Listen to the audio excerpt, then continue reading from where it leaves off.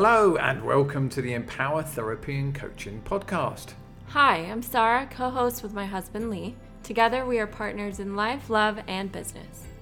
Each show we will share insights and host interviews on relationships, therapy, emotional coaching, addiction, self-actualization, and personal growth. So settle in and enjoy the show. Good morning, everyone, and welcome to this week's podcast. Today, myself and Ryan are going to be talking about our men's group. This is something that we've started because we see a need for groups for men who probably didn't think they needed to be in a group or haven't done therapy, but for some reason felt like they were a little bit lost and something was missing from their life and they were looking for more connection. So good morning, Ryan. Good morning.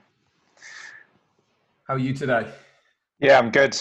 It's exciting to be starting my first podcast, and this is a topic that's 4 or 5 months ago I wouldn't have had a clue about, and you completely introduced me to the whole side of men's groups, and it's completely changed me, and I'm really looking forward to talking about that today. Cool. So let's dive into that a bit. So what in the first instance attracted you or convinced you to come and join my men's group? So it kind of came at a good time when you first invited me to the group. It was back in, I believe, early April. And we'd just had the news that the Olympics was going to be shifted back to the next year. And I kind of knew that I wanted to talk about it and to understand what I was feeling with it, but didn't really know who to go to. And when you sent that invite across, I immediately thought, this seems like perfect timing. And I wouldn't have been the only person in the world at that particular point in time with everything going on in the last few months. But yeah, when you sent it to me, I thought I was a little bit nervous. It seemed a bit different from anything I've tried in the past, but I thought, you know what, like I really feel like I'm looking for a space where people will hear me, like listen to what I have to say, maybe give me a bit of guidance. And from talking to you, it seemed like the perfect thing to try. So it kind of found me at a time when I was probably subconsciously looking for it. Interesting. I'm curious, for people to understand the difference between being friends and the men's group. So why don't you share your experience of, how the men's group works, your participation in it, opposed to going to the pub and sharing a beer with a mate, and what kind of difference there is between the two. So I'd say that the big key difference is that the men's group always has an objective within the week. And that's not necessarily something really fixed, but everyone's there for a purpose, for a reason, and you're there to talk about a subject. When you're down the pub with your friends or just out and about, I've fallen into all of the normal classic conversation types, talking about sport, talking about the weather, being in the UK and everything. British, so much talk about the weather. Yeah, exactly. So like the group really just kind of channels you into really getting to the heart of what you want to discuss with people, and it's all focused around sort of sharing experiences and not really. That everyone else is in the same boat and they're not going to be judging you for it. And that's a different experience, because even with your trusted friends, you don't feel like you can just pull out and say certain things because you don't exactly know how ready to receive it they are.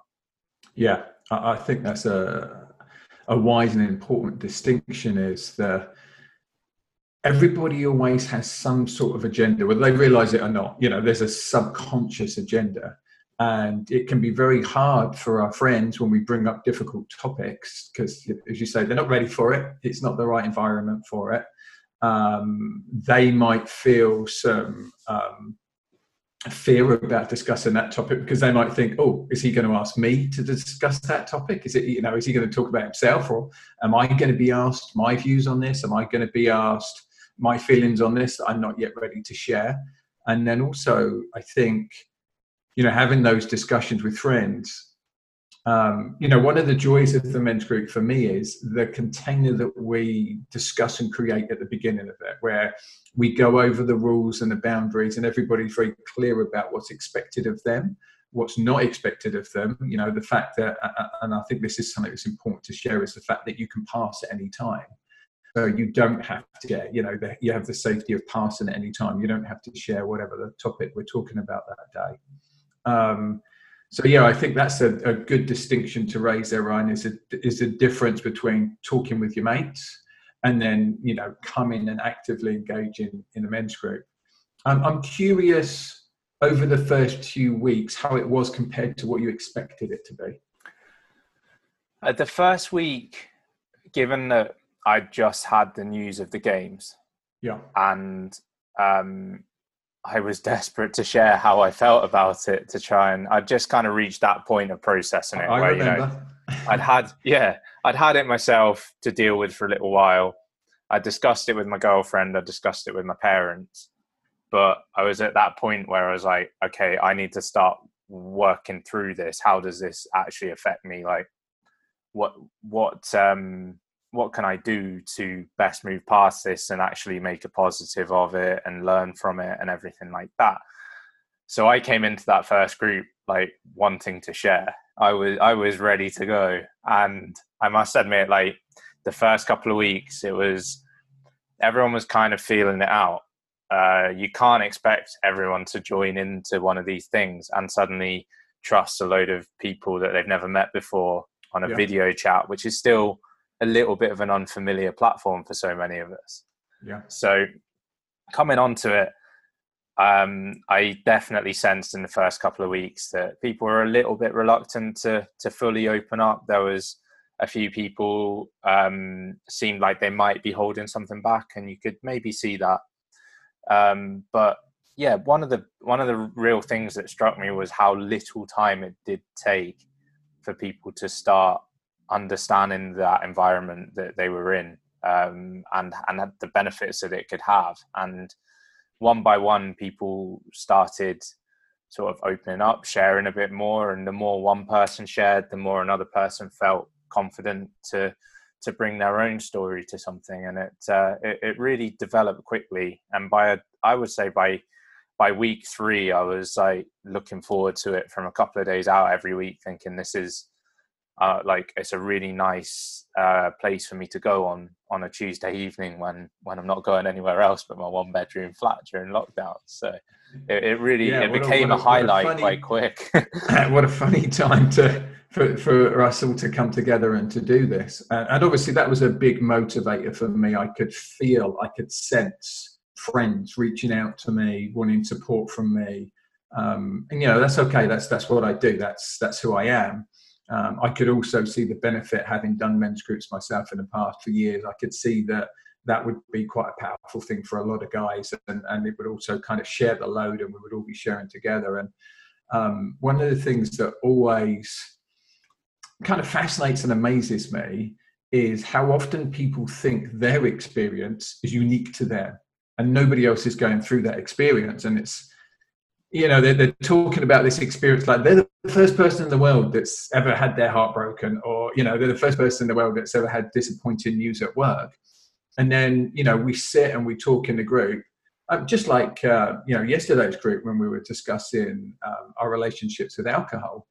And you think the relationship that you have with it might be different from everybody else's. And then we go around the group and there's 3 guys that have exactly the same relationship with alcohol that you do. And you kind of, the light bulb goes on. I'm not alone in this. And I think there's something very powerful in not being alone in the world, in your experiences in the world, and other people having those same experiences as you. That's something I've noticed. I'm curious if you've had that same experience. I have, and to add an extra dynamic to it as well, I'm 24.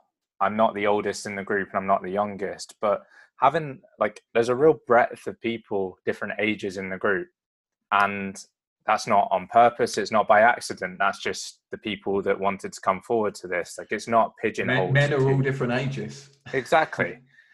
So it's not pigeonholed to one specific type of person. No. It's different people doing different jobs of different ages in different places. And I found it fascinating hearing the insight of some of the men in the group that have had a bit more life experience, saying especially talking about how they might have felt the exact same way as I am in my position with a certain attitude on a certain topic, but that was natural, and over time you might grow out of it, and you have those conversations with some people, but to hear it from a group all reflecting on the same topic at the same time was a really interesting thing for a younger member like myself to hear. So I think one thing I would sort of like to ask you would be who is the men's group for? Yeah, that's a really interesting question, isn't it? It's for any man.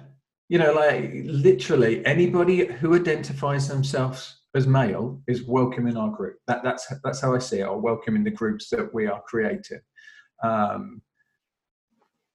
My reason for wanting to do this initially was because, as I said, I could see people, struggling a little bit, feeling some pain with the pandemic and struggling to know their place in the world right now and not knowing how to communicate that with each other. So kind of having that internal fight.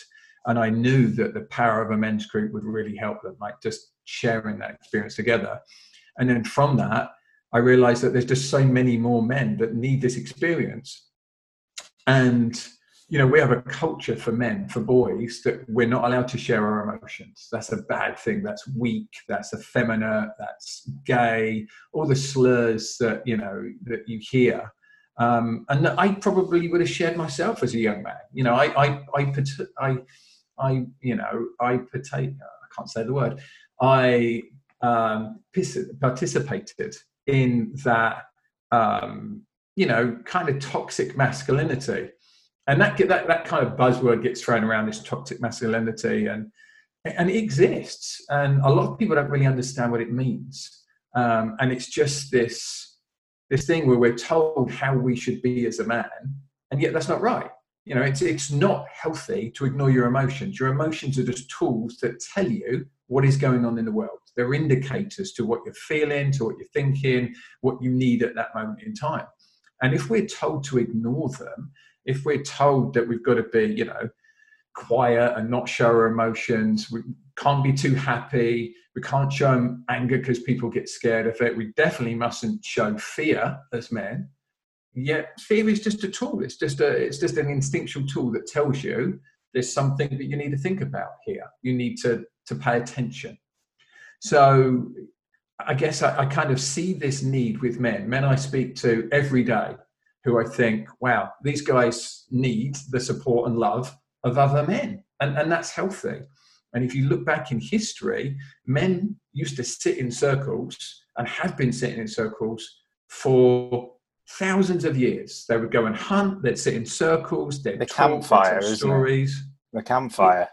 Exactly. That is what men did. And we've lost that in the modern world. We don't have that. Families work differently. We don't tend to live as close to each other. So we've lost that generational connection that we have. And it's just much harder for men to find men to share their stories with. And you think about what we do now, you think about our role models as men. Our role models are, TV stars who often have no idea how they've got there and don't have the emotional intelligence and growth that we would want in our role models. They're sports stars that are getting paid exorbitant, amounts of money, which unbalances their lives. And young men are looking at these guys and saying, well, this is who I want to be. And often these images are very unhealthy for them. So, my want in the world as a man is I want to share what it's about to be a man in a healthy way, rather than what I see as these negative role models and stereotypes. And And I want to do that for men that probably aren't sure about that. They know that something's missing, like you described. Yeah. You knew you were unhappy, but you didn't know how to go about it. And, I'd say if you read our testimonials on our website, a lot of the guys who join our groups probably wouldn't go to therapy. They wouldn't think of that as an option. Yeah. But they know that something's missing. They're not happy. They're not fulfilled in life, and they don't know why. And they know that something's missing. But we're men. We don't do therapy. Men don't do therapy. Men don't share their feelings. That's for women. So that's what we get told. So this gives guys this environment to come together in what I like to call a safe container. We make promises. One of the rules is what's said in the group stays in the group, and we don't even share that individually. So when me and you are speaking, we won't speak about what one of the other men spoke about in the group. That's the rule, unless they've given us permission to, or unless they've enjoyed, they're joined in that conversation outside. So what happens in the group stays in the group. And once you set that container up, once guys know that there's a place where probably have you ever shared stuff like you shared in the group before with anyone else? No, I'd say, well, perhaps with an individual, but I've never shared it, and never felt like I've had any kind of environment where I had what seems like an audience to actually entertain that kind of thing. I'd say, a lot of what you just said rang true with me with my thinking towards it. Like, I'd gone the whole winter, I'd not really spoken to my psychologist at British Cycling.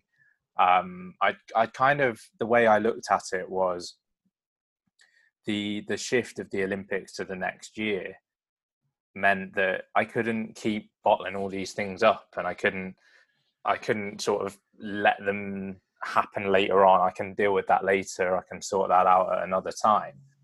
And I'm just going to stop you there, because that's such a male trait.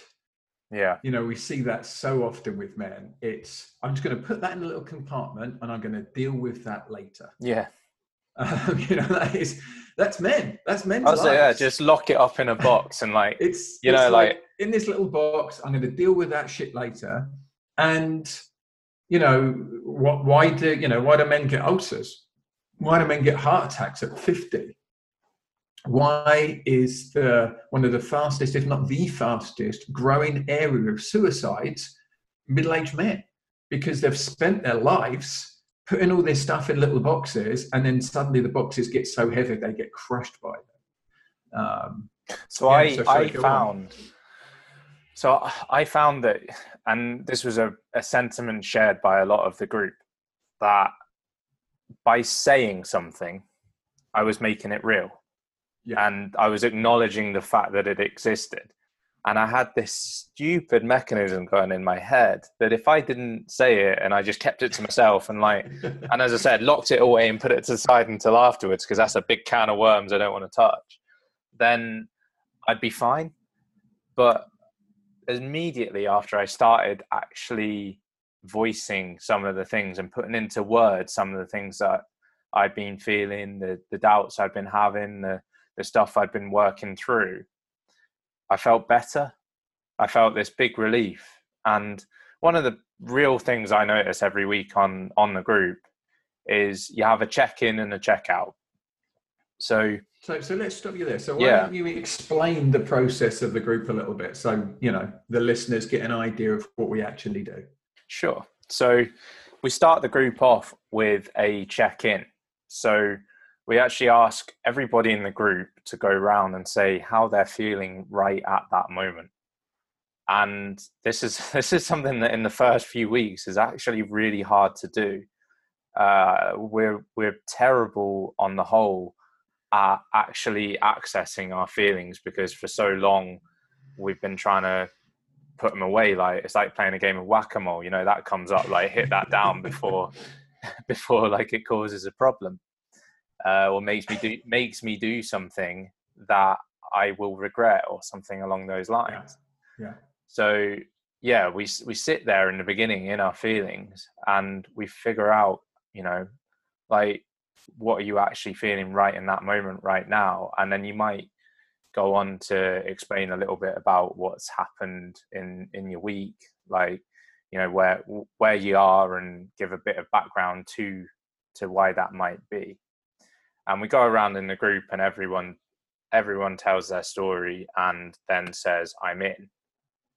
And then we'll go into a that's an subject matter. important thing, isn't it? That commitment of I'm in. Immediately you're in the group, and you know that, you know, there's 8, 10, 12 other guys that are saying, I see you. I'm here to listen to you. Just those 2 words, I'm in, are incredibly powerful. Because at first, I'm not going to lie, I was like, whoa, this is a bit, you know, you're joining in. It sounds a bit culty, you know, you're joining in and saying, oh, I'm in, and like, I'm going to go. But like, as the weeks went on, I sort of understood the value in it. And it's that commitment you're making to the other guys. It's like, exactly, for an hour and a half, you have my attention, my undivided attention. And I want to pay you the respect that I wish to be paid back myself when I'm speaking. So then what comes up after we've done the check-in? What's next? So following on from the check-in, we'll go through a subject or a topic for each week, which it could be a variety of different things. So it could be from a way that we could apply a method that along the lines of psychology or behavior to our lives and how that might impact our relationships. It could be something as nuanced as your relationship with your father or your relationship with alcohol or something like that. We had a particularly interesting one talking about social media. Yeah. So which I think we're going to need to visit again, because that was such a powerful topic, an interesting topic. Yeah, like who would know that everybody has such strong opinions on it, and most of them aren't positive, but they realize that they're stuck in this web of it almost. But that middle section is where you get into your topic for the week. And, you know, it might sound like it starts out with something that is just an idea or a small topic, but the conversation that stems from that is what really builds the group and builds the rapport, is that everyone has a different relationship with it, but you actually might share a lot more in common with people than you'd expect. And also people have some really different ideas. You know, so although I facilitate the group, and you know, I come to the group, or you know, or you with your group, you come to the group with these topics, with these subjects, with these concepts that we want to delve into.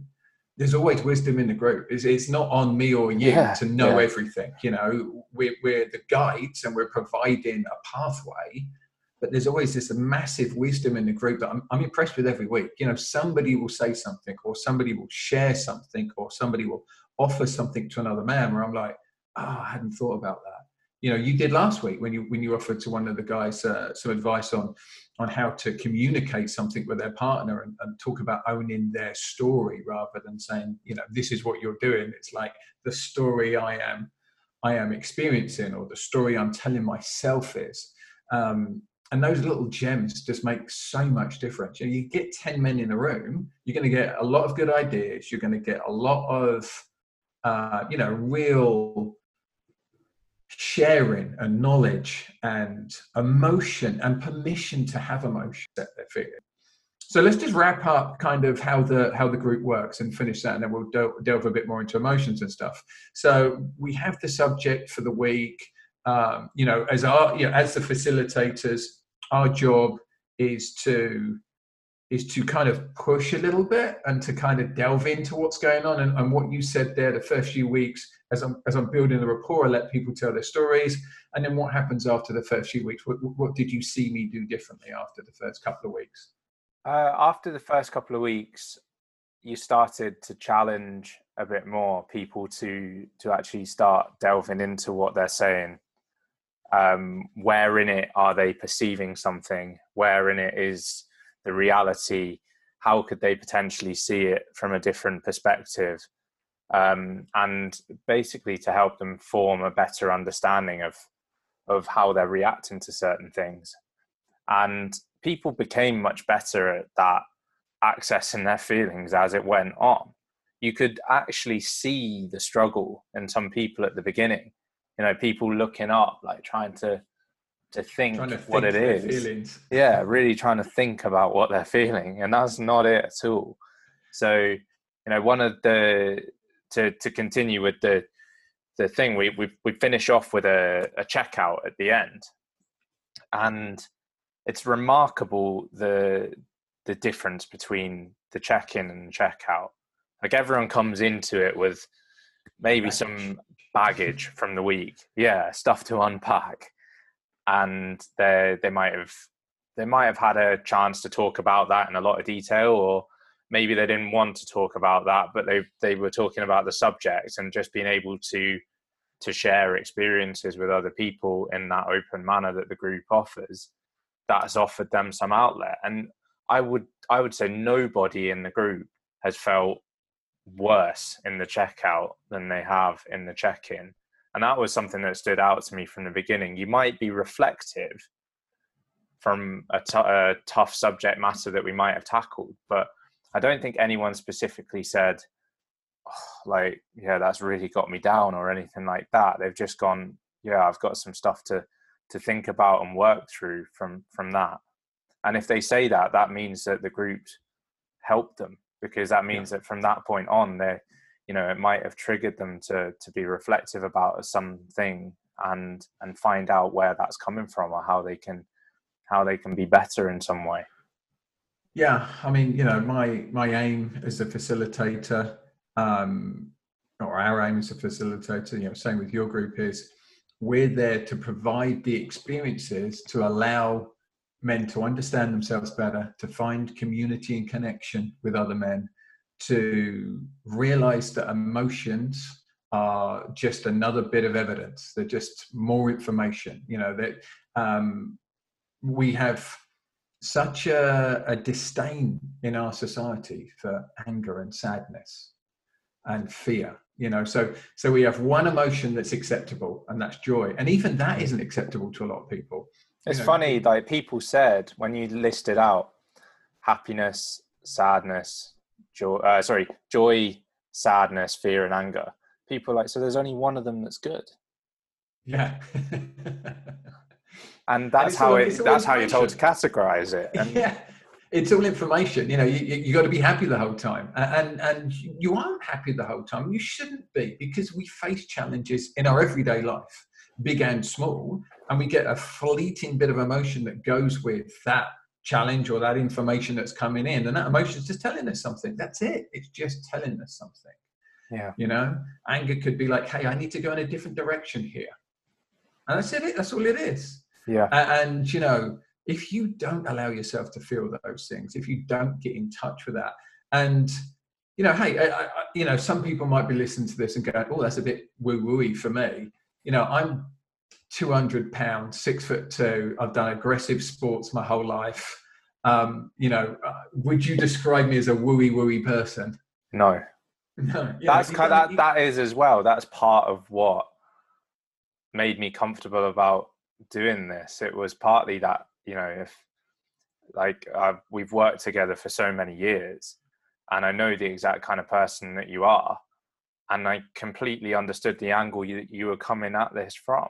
And people are afraid of that kind of talking about your feelings is a scary thing, and that it's kind of just something that, they've been maybe accustomed to just attributing to certain types of people. But that's for women, or that's effeminate, or like, real men don't behave like that. You think of the Hollywood stereotypes of your John Wayne that doesn't say very much and is very stoic, and that's not real. That's not what men are, and that's not what men do. You actually look at real men in action. You think about sportsmen. You think about Chris Hoy crying on the podium after he's won his 6th Olympic gold medal. That's what real men do. They feel emotions. That's what we're designed to do that. And when we don't do that is when we have lots of emotional, physical and psychological problems, because it's just, as you said earlier, a feeling is the same as touching something. It's just more information for us to harness to move through our world. It's just information. Our body's just telling us something by feeling it. And unfortunately, we've been, from children trained out of feeling stuff. Yeah. It's the one that makes me chuckle is telling another guy you love them. Well, yeah, I don't know if you've noticed it. I've done it a few times on the group where I say I love you guys. Yeah. And even the guys in the group are just a bit like, okay. Why can't men tell men they love them? Why does it have to have a sexual connotation to it? Women tell each other they love each other all the time. I mean, Christ, women, allowed to. There's definitely lots of problems that women face in this world too. One thing they seem to be better than us is forming communities and supporting those communities and sharing what's going on for them. And that's just not seen as the way men do things. I think about, I told you guys, I've been searching for this relationship with men all my life. Like, I want relationships with men where I feel kind of emotionally held by them. I'm able to come there and share my stuff. And I walk away from it and go, I was heard today. Yeah. And, there's so much your female partner or, your male partner, if you're gay, can do for you. There's so much your romantic partners can do. But there's something different about having this group of men that are sharing the same experiences that you are on the whole, or different experiences, or the same experience from a different perspective. Yeah. There's just so much joy and power in that for me. Yeah, and there's something to be said as well for having that as part of your relationship. So, you can have a laugh with someone, but you can also access that side to a relationship that most people either don't, or they might have that relationship with one person and that's all their relationship with that person is. So being able that's a really important thing you've picked up on there. Yeah. The expectation that our romantic partner fulfills all of these needs for us. Yeah. Which is ridiculous when you really think about it.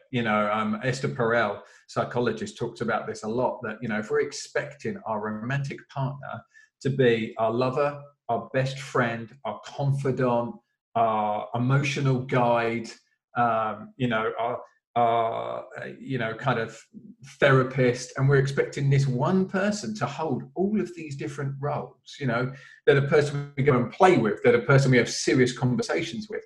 It's impossible for one person to have that. My wife can't provide all of that for me, nor would or should I expect her to. No. And that's the great thing about this men's group, is it provides things that allow you to go and be a better partner, because then you don't expect your partner to have to do all of these things. Yeah. Like you hear a lot of guys say how they can't process or help their partner with their problems. Like they're overwhelmed by it, or they can't, they feel scared when some of their partner opens up to them. Yeah. And you're thinking, maybe that's the case, but it could be the other way around as well. And you're expecting that partner to be that personality type that can handle absolutely everything you throw at them. Whereas having a group of 8 guys to 8 to 10 other guys to actually speak to about your experiences, each one of them might have something valuable to bring to that. And it completely changes your approach, your dynamic. You have so much more space for your relationship if you can share that around some other people who you can trust. And it just offers you that extra freedom then, that you're not completely reliant on someone. And like, I was listening to a great podcast the other day, and they were talking about codependent relationships against is it co-independent, where you're both striving to be better independently, and you have methods of helping that happen rather than relying on each other for absolutely everything. And a lot of relationships are codependent, where you're looking for your partner to fulfill a need for you. So being able to use this as something to help yourself become more independently, develop yourself as a person more independently from your partner is a great thing. Like, Sinead turned around to me about 2 months in to doing the men's group and said to me, wow, considering the Olympics has been moved and all the things that you've been through in the last few months, you actually seem like you're in a better place than you have been in years. And I was like shocked, because I was like, well, I have been trying, but it didn't just happen by itself. Like, this was the one big change that I made in that time. I actually started reaching out. As you picked up on that, it's a personal investment. It's like anything. It's like physical training. It's like, reading self-help books. If you come to it with the attitude of, I'm going to get something out of this and I'm going to put my effort into this. And, we have homework every week. So, you get to choose to do the homework or not. If you don't do the homework, you're missing out on something, though. And it's not like school. I'm not going to grade you for not doing your homework.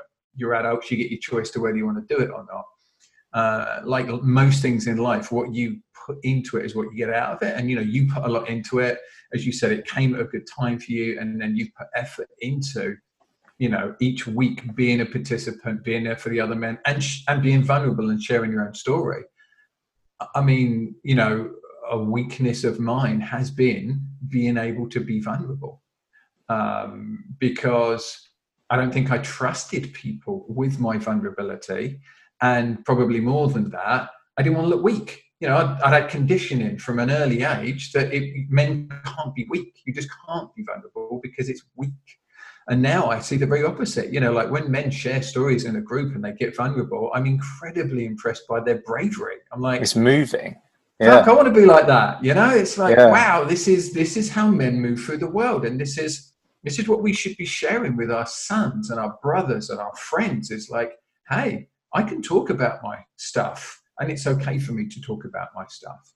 And it's just finding that place that you can do it. So for a lot of us, it's difficult because we don't have that place. Even when you get vulnerable with your romantic partner, it's difficult because they have a conception of what they need you to be. I've been in relationships where I broke my shoulder. I was dating a girl and she couldn't see me as vulnerable. Suddenly I was the vulnerable one. Usually it was the other way around.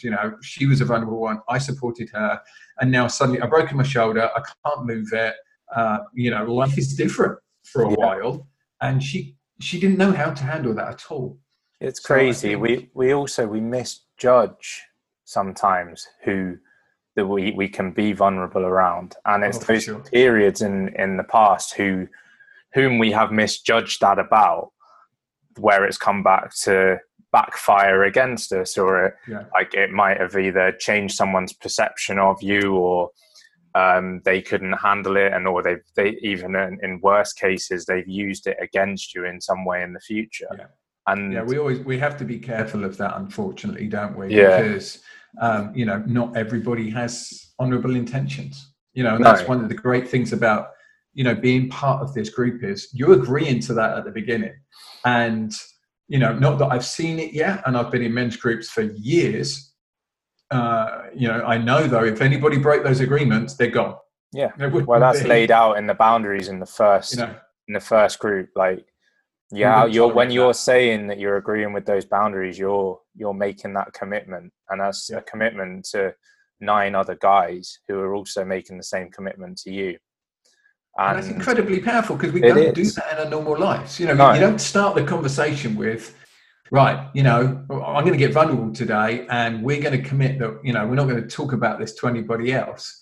And even when you do that, I'm sure we've all experienced where you've had a conversation with somebody thinking it's going to be private, and then they tell somebody else. And how that affects you, and your trust for them, your trust for just other people is immediately affected by that. I'm always impressed by how powerful that container is and what it allows you to do. And I want to explore for you, Ryan, how do you feel having that place where you can share? Like, how did that feel for you? Was it surprising to you? Kind of how did that evolve over the weeks, and what's that meant to you?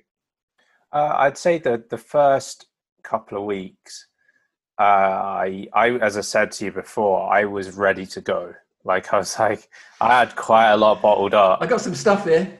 Yeah, I had quite a lot bottled up that I wanted to chat about. And, you know, I'm guilty of it. I wasn't, once I actually got into the group, I struggled initially to actually feel comfortable sharing that. I was like, would I be oversharing if I said this? Is that going too far at the moment, or anything else like that? As time's gone on, that problem's vanished. And there's no such thing as oversharing. No, there's not. Here's the thing. There's not. Like if you're in a circle that trusts you, we can talk about anything. Yeah. And we've only had a couple of incidents of it so far, but we have a process that if your sharing triggers something in somebody else, we can deal with that, Yeah. Or, there is a process for judgments that other men have, and we can deal with that, and we can bring that, because there's learning for everybody in that. If something triggers you or you have judgments about another guy, we bring that forwards and we all work on that. Yeah, it's out in the open. It's confronted at the moment, at the time, and it's done so in a way that's respectful on both ends. Yeah. And it's never come out to a point where any harm has come of it. If anything, I think the group then, it just reinforces the boundaries that we've set as a group. But the big thing I noticed was, like, I would start picking up throughout the week moments where I was like, either, oh yeah, that came up in the group the week before and now that makes sense to me and I can figure that out. Or I started getting this thing like 2 to 3 days before the group each week. I'd be like looking at which day it is on the calendar, because, like, let's be honest, we had no idea what day of the week was what at one point this year. So I'd look at what date it is on the calendar and go, oh man, like I've still got 3 days to wait before I can say this in the group. And over time, I actually got better at just reaching out to people when that happened anyway. I've made some really good contacts in the group that I feel like I can trust. And, but yeah, like that kind of, the men's group became one of the highlights of my week and one of the things that I started to look forward to, because that space that it provided was... Well, how often do you get to speak your truth, for want of a better word, in front of people who are actively listening to you, and their entire intent is to hear you? Yeah. There's no agenda. They're not trying to convince you to think differently or to feel differently. As much as our romantic partners and our friends, think they don't do that, they do, because they have an agenda too. They want you to be a certain person. They want you to behave a certain way because it makes life more comfortable for them. And now suddenly you've got this audience, and the only thing that audience wants is to see the real you, and you get to be able to just share yourself. We never get it. It's incredibly rare. It was such a relief as the thing that came over me after the first really like big session where I was able to share things properly, or felt like I was able to share things properly, which was probably only the third week. Like, there was such a relief started coming over me each week. You'd hear someone else's anecdote or experience in that same area, and you'd be reassured that you're not alone in it. Or you're not a freak. You're not alone. Yeah, exactly. And that a lot of people have dealt with the same things, but it could also be that you've just said it. You've actually had the space to say it, because I don't know how many conversations you can go into on a normal day-to-day basis where you don't have to like hold yourself back in some way. And like, you're always worried about the other, or conscious, if worried isn't the right word, of the other person's reaction to what you're saying. Often I find in conversations somebody's trying to win the conversation. They're trying to get you to their viewpoint, or they're trying to share information with you so that you agree with them. And that's one of the things I love about the men's group is we don't have to agree. There's no...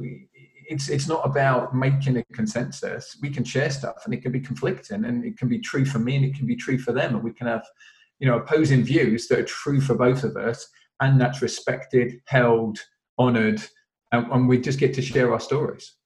Yeah, we need to go back to something you said earlier, and then kind of how it ties into now about when you said the relief you felt with sharing stuff in the men's group, and then going back to right at the very beginning of this conversation where we talked about how we put things in little boxes and stack them up in the back of our brain, and it's like, okay, not going to touch that subject. Yeah. Just how different you feel by reaching back, grabbing that box out and going, hey, here you go. Here's this box I've been saving up for a little while. And just the emotional relief, literally you feel like it's a cliche, but it's a cliche for a reason. You feel like a weight has been lifted. Suddenly you are lighter. Yeah, it was partly that. And it was partly, the best way I could describe it is it felt like every box that I locked up and put further back in my head was like I was adding to this feedback in my head, this constant thinking, and I had such a preoccupied nature because it was like everything was being stored in there, and when I was trying to be present in a situation, I was having to kind of wade through the things that I've stored in my head and are blocking me from enjoying something. Like I went on holiday after the Worlds to Malta, and I remember a few situations out there where I was like, I was definitely denying a few things in my head at the time and pushing them back as I was. It was starting to become imminent, and worries about coronavirus and the impact that it would have on everything unfolding later this year. And, I worried about my grandparents, everything like that.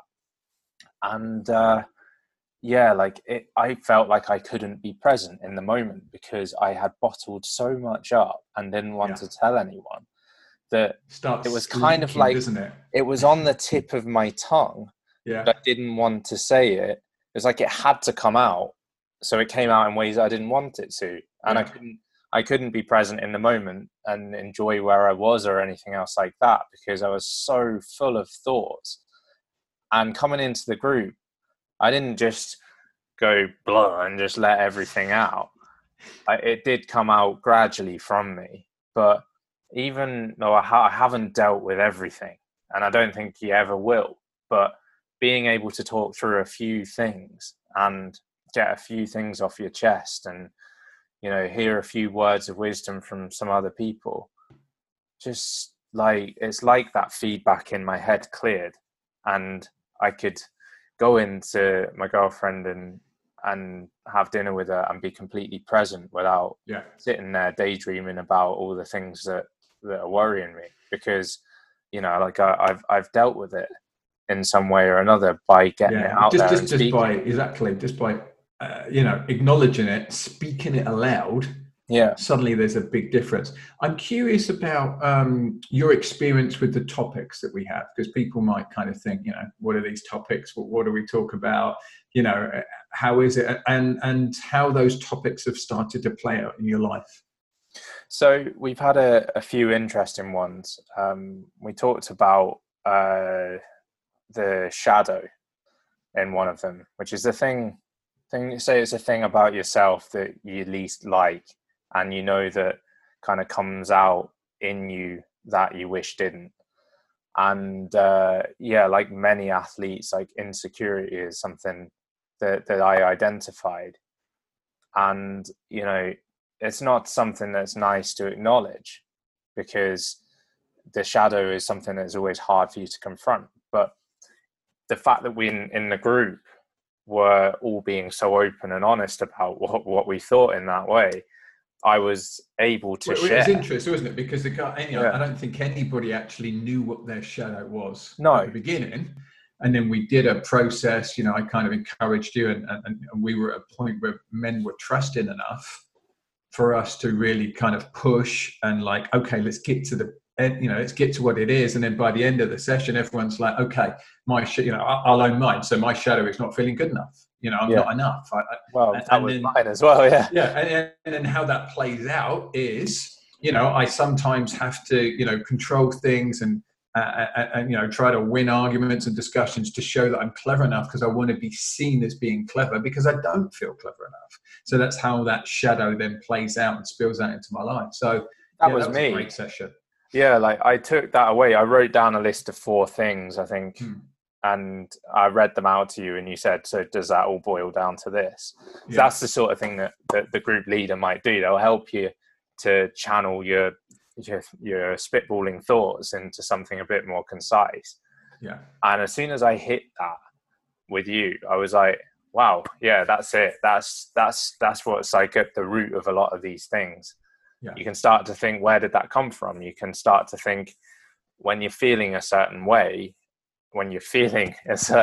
in your in your week, in a situation or in a conversation or anything, you can start to kind of relate it back, and you can see when your shadow comes up. So I was able to take that idea. Triggers, doesn't it? You know, you're getting triggered, and you know, we don't know why we're getting triggered. So we don't know why something suddenly makes us feel sad or angry or afraid until you start to understand yourself. And then as you get this personal growth and more understanding, then you can start noting it, and you go, okay, that's my shadow's in play now. I see what's happening. I'd say and like just even noting it is so powerful. The topics we do, the biggest change they've made for me throughout the week is because you most of what you learn in the group, you're trying to carry with you through the week, practice or understand or notice something throughout the week to change. I've just become a lot more self-aware of my own behavior. Like it's not something that I'm ever going to master, but like right at the moment where it feels it. Why can't you master it? Oh, well, I don't know. I feel like there's always space for growth. But there's always space for growth, but that doesn't mean you can't master it too. Yeah. I think there's this concept. So here we go. I'm going to give Ryan a bit of coaching now. There's this concept that think you have to get to this end goal. It has to be perfect for you to have mastered it. You know, you've mastered the stand-in start and the man one position. You know, you've been the fastest guy on average for the last, 18 months or something, pretty much in the world. Now, I know that I'll say that to you, and your response will be, I could get a little bit more out of that lap. And, if I could just do my best quarter with my best second half of the first half of the lap. And then if I could just give my best delivery, and then, maybe there's a 16.8 something in there, right? Of course, there's always these little improvements that we can do. But that doesn't mean you haven't mastered it, because you have. You've mastered it. You are at the top of your game, and we might be able to squeak a little bit more out of it, but you really are at the top of your game. And I think that's the same for us as men and humans. We get to a level of mastery where we're seeing what's going on in the world around us with our friends and colleagues and, people we're interacting with, our partners. And then we also are able to see the stuff in ourselves with real clarity and honesty. That doesn't mean you're not going to make mistakes. That doesn't mean you're not going to lash out in anger at some point because, you don't pick up on it quite in time and figure out what's going on. You are a human being who will make mistakes. You listen to, so, we both like Jim Dethmer from the Conscious Leadership Group. You listen to him. He's still making loads of mistakes, He's aware of them. But he's aware of them. And then usually what you can do is you can own up to them. You say, hey, you know what? When I said that because I felt afraid. And I'm going to own that I felt afraid there. And you know what? I want to look at that and I want to explore that with you. And that's where the power is. It's not in getting to this place where you never make mistakes. It's in getting to this place when you realize them, you own them, and you can discuss them with people. Me and my wife have a fairly evolved relationship. She's a therapist, and she's a bloody good therapist, and I'm a pretty self-aware guy that's been on this journey for, I started having therapy in my mid-20s, I think. So you're talking over 20 years of doing this work. And we still have ridiculous arguments. But the difference is we come back and we say to each other, hey, you know what? When I said that, that wasn't really what I meant, and I did it because I felt afraid that, you were going to do this and, I was lashing out. And there's reasons behind it that we own and we acknowledge. And then that makes our relationship closer rather than a lot of people go through the world. They have those arguments, but they don't know how to repair them afterwards. Yeah. They don't know why they've happened. And then they don't have the skill set to repair them. So, part of my want with these men's groups is, we get guys in, they come and experience this work. They become better fathers. They become better, husbands, they become better boyfriends, they become better colleagues at work. They're not, your stuff isn't going to just suddenly disappear. Like the conditioning from childhood, from school, from parents, from friends, that doesn't change. That's done. Yeah. You can't change it, but the way that you experience the world can change, and the way you react to the world can change. Yeah. So, you're a bloody smart guy. At 24, you're already ahead of where I was at 24. So, of course, I still wish I'd found it sooner. I don't think you cannot wish you'd found this sooner. However even at old 24, you are. Yeah. I'm thinking, man, like I could have done with this 4 years ago, or even earlier. Like, when you're in your late teens, early 20s, like hearing some of the wisdom that some of the older guys in the group are able to bring to the table would have been a massive help. You're not really, you've grown up and you're expected to grow up suddenly in those years, and your brain's not really ready for it yet. And you make a lot of mistakes that you learn from, but you also, like being able to just compare with other people like that would have been what people did going back hundreds of years. Like the younger ones would have sat with the mentors by the campfire. You don't get that now. So no, there would have been an initiation ceremony, which is something we're really missing in society now. So it's very hard for us to, differentiate as people ourselves, the difference between being a boy and a girl and a man and a woman. There would have been ceremonies for that. When a woman first had a period, there would have been a ceremony. In tribal times, she would have been excited. She would have been invited now in with the women instead of with the children. When a boy hit puberty, he would have gone and done, the Aborigines, I think it's called the Vision Quest, where they go into the I don't know the right term. Is it the jungle there, or whatever you want to call it? Bush, wouldn't it? The bush. Thank you. Yeah. So they go into the bush for 48 hours, 72 hours, and have to hunt for themselves and have to look after themselves. And they come out of that experience, they're now a man.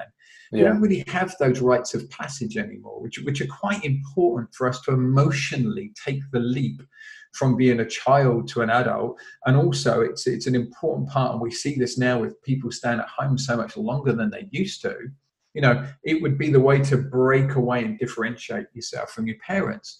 And we don't have that now. It's much harder for people to differentiate themselves from their parents, which is a really important part of our emotional development. So, I agree. And I think this is one of the things we'll look at is some groups for younger men as well, where we're kind of giving them that space with some older mentors to kind of come and share and start that journey sooner. I think that's a great idea, and something that we'll look to incorporate in the future once we've got these kind of more mature groups up and running. I do it with the guys I coach. I do this work with the guys I coach because I just think it's so important. We did the above and below the line, which I think is just such a great concept to show you of how you exist in the world, and they love it. And they're sending me, they're sending me videos of experiences above and below the line, which is awesome. Yeah, I couldn't believe when I saw that. I was thinking, wow, they're that aware of themselves and how they're 17. Behaving at that age. Yeah, like I just kind of, when I was that age, I just sort of picked up the pieces for myself a bit later on and kind of, hoped I hadn't put my foot in it too much. So to see them like instantly reacting and thinking, oh yeah, I saw what played out there. That was interesting to see. I was, quite inspired by their attitude towards that you'd managed to help them develop. But like from it's not just the subjects around sort of psychology or behavior that you can get takeaways from, like what we mentioned earlier, the social media one. We're probably going to have to do again. Like we went through that topic in the middle of the podcast, and I think everyone took something away from it. Some people immediately wanted to change their habits. I think someone in the group deleted their Facebook for a while or put blockers on it. One of the guys in the group has now deleted his Facebook from that discussion. Talking about that with everyone, you kind of you got that real sense of displeasure around the commitment that you feel you have to make to it nowadays. And I took a lot away from that. I went into my week afterwards, like I've done little things like moved the Instagram app from where it used to be on my phone to another folder in the back, because I figured that I actually developed a muscle memory to unlock my phone, click a folder and open it. And before I even knew what I'd done, Instagram was up on my phone in front of me and I was looking through it. It was like, it just happened so fast. And by moving it to another page, I'd open my phone, swipe it up, click the folder, and then I'd miss, I'd missed the app. And then that would trigger it in my head. Choice, then I'm like, that's choice. Do I want to do that? I knew why I'd moved it, and it took me back to that kind of that reasoning and that had caused me to do that in the first place. So that's like, it's funny that really sums up being self-aware. It's like those little reminders throughout the week of, you know, why am I doing this? Like, what am I trying to change here, or everything like that. So it can come from that kind of psychological technique or behavioral technique, or it can come from the chat you've had about social media or alcohol or something like that.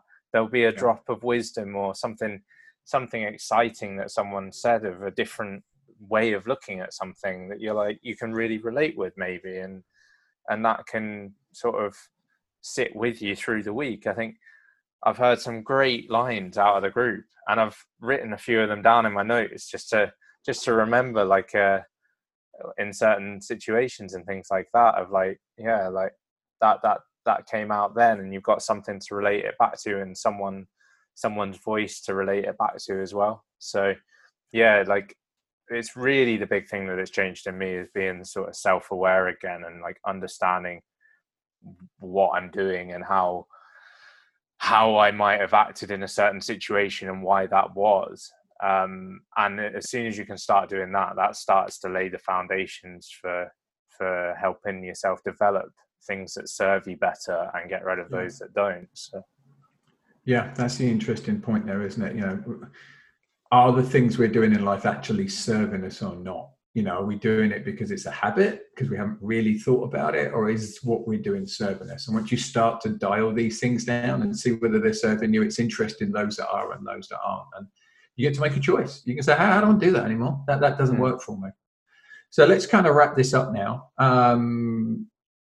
What would you say to, you know, someone who's listening to this podcast, you know, may you know, be thinking about joining one of our men's groups?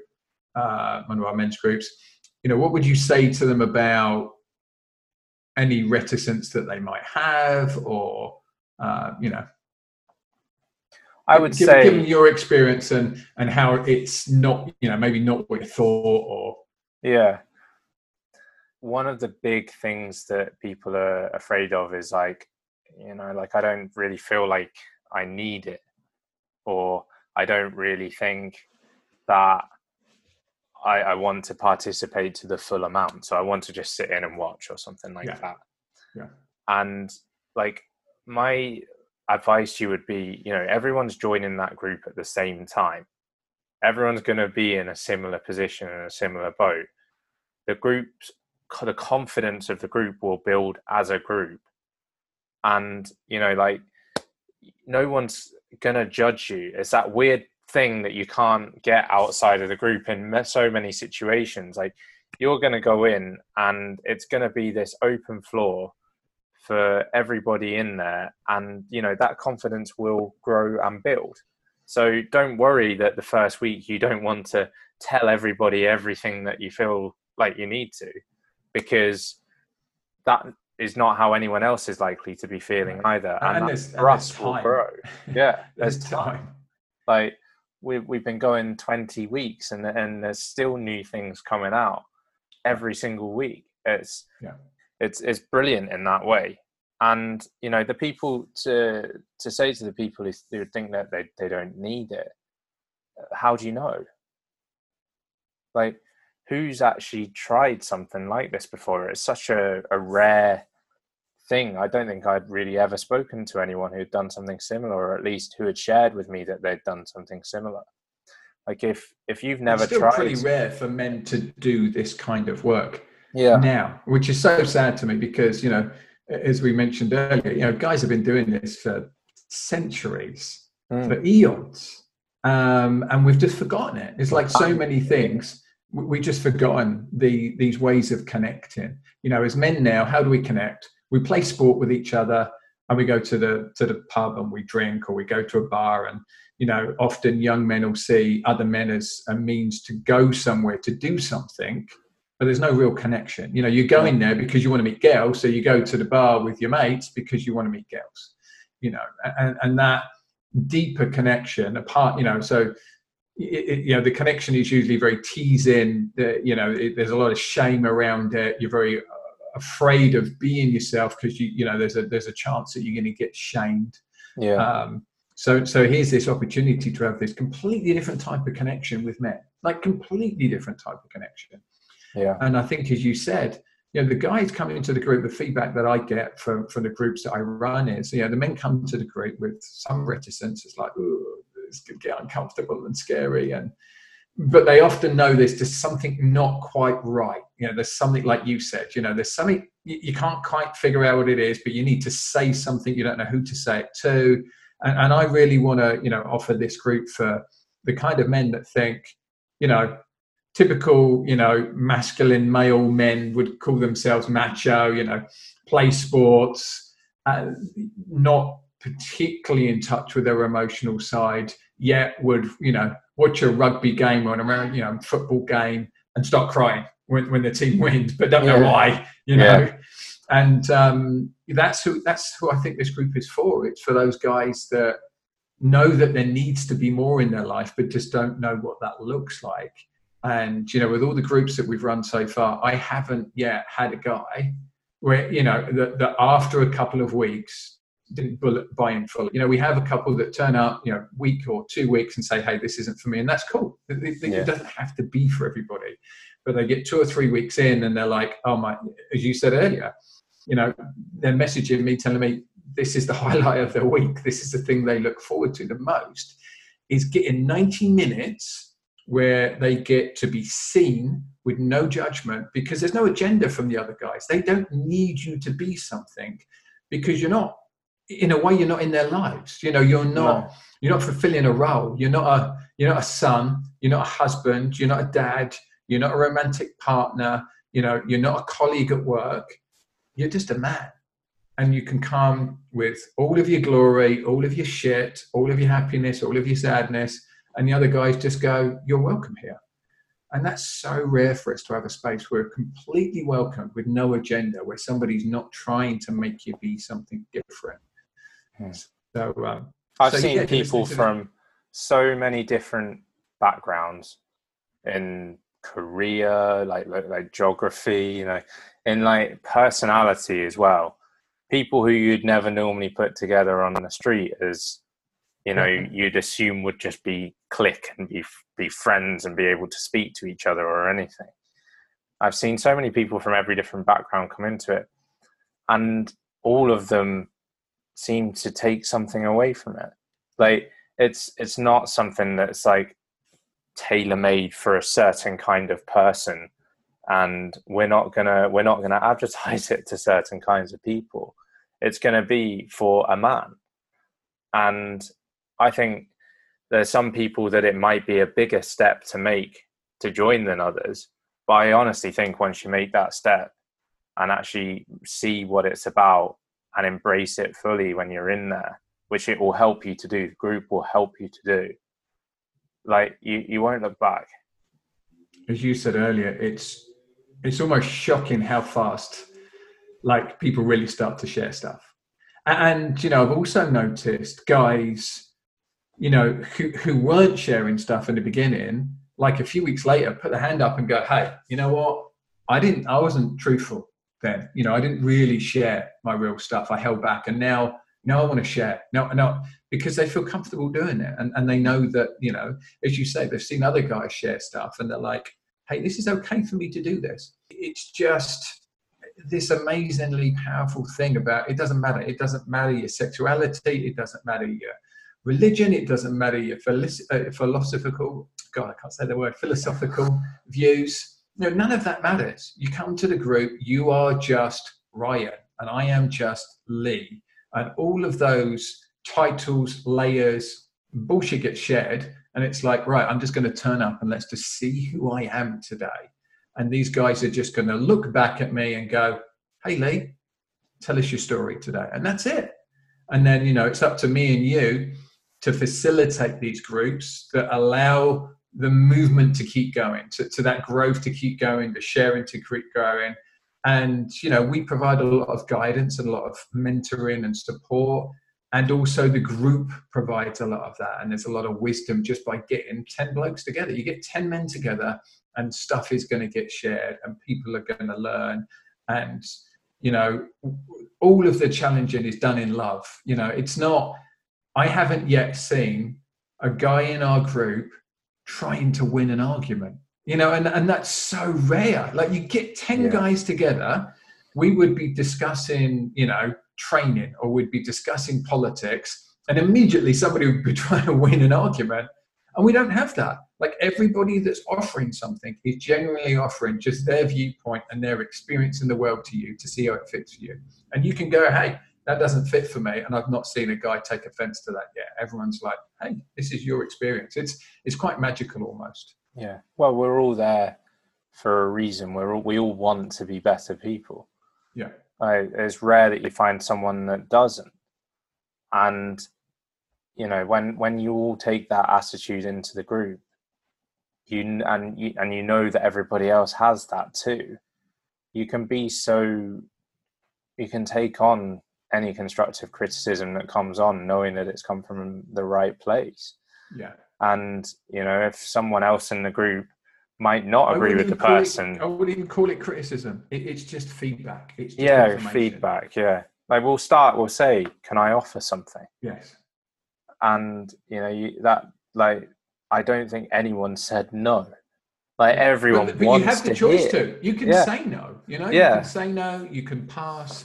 You still have that space and that's okay. But people want to hear. People want to hear like words of wisdom. They want to hear maybe a different perspective or understand a different viewpoint or how it comes across to someone else if it's something that they're dealing with. Or I've seen guys in the group that, in our friendship outside of the group with some of the people that I've known from before, that would be more defensive in our friendship. And then suddenly they get into the group and the magic of the group is that they see everybody else open and willing and curious, and it makes them much more curious. Yes. Yeah. Because they don't feel they have to defend a position anymore. It's like, I can be curious about this. And you can take it on board or you don't take it on board. There's no expectation from the other guys that you have to do what they've said. They're just offering something and you get to accept it or you get to let it drop. It's okay. Thank you for listening to this week's episode. If you like what we do, please engage with us at Empower Therapy and Coaching on Instagram, Facebook and YouTube, or check out our website, empowertherapyandcoaching.com. Please tell us what topics you'd like us to cover, who you would like to see us interview, and any suggestions you have for the show. To work with us, email info@empowertherapyandcoaching.com. We look forward to hearing from you.